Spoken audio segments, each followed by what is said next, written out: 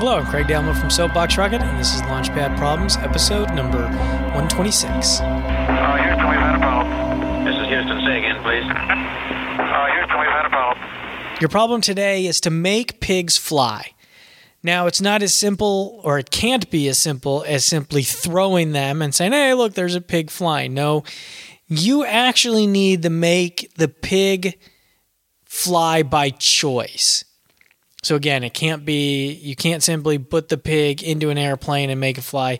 The pig has to choose to go into the airplane or flip a switch that launches a catapult or whatever it is. And so there's your challenge, is how are you going to make a pig fly? So I hope you like this one. If you want to interact with the show, you can email lpp@soapboxrocket.com, or you can talk to us on Twitter @SoapboxRocket.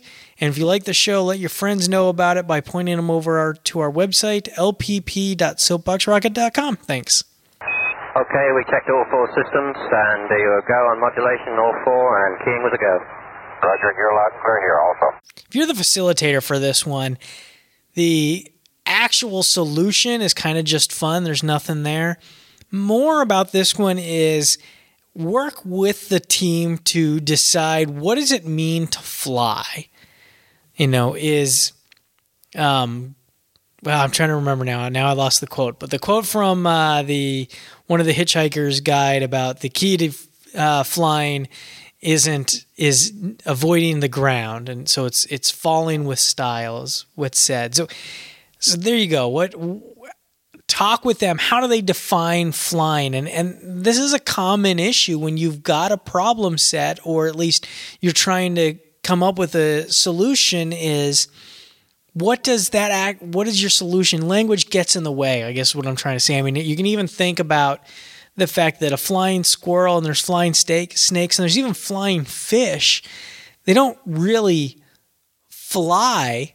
They glide down. You know, a flying squirrel or a flying snake start at a high point and glide down. Same thing with a sugar glider. A flying fish is slightly different because they're actually jumping out of the water, gliding, and then re-entering the water. But there you go. I think it becomes an interesting discussion, hopefully. If you want to interact with the show, you can do it via Twitter @SoapboxRocket or via email lpp@soapboxrocket.com. Thanks.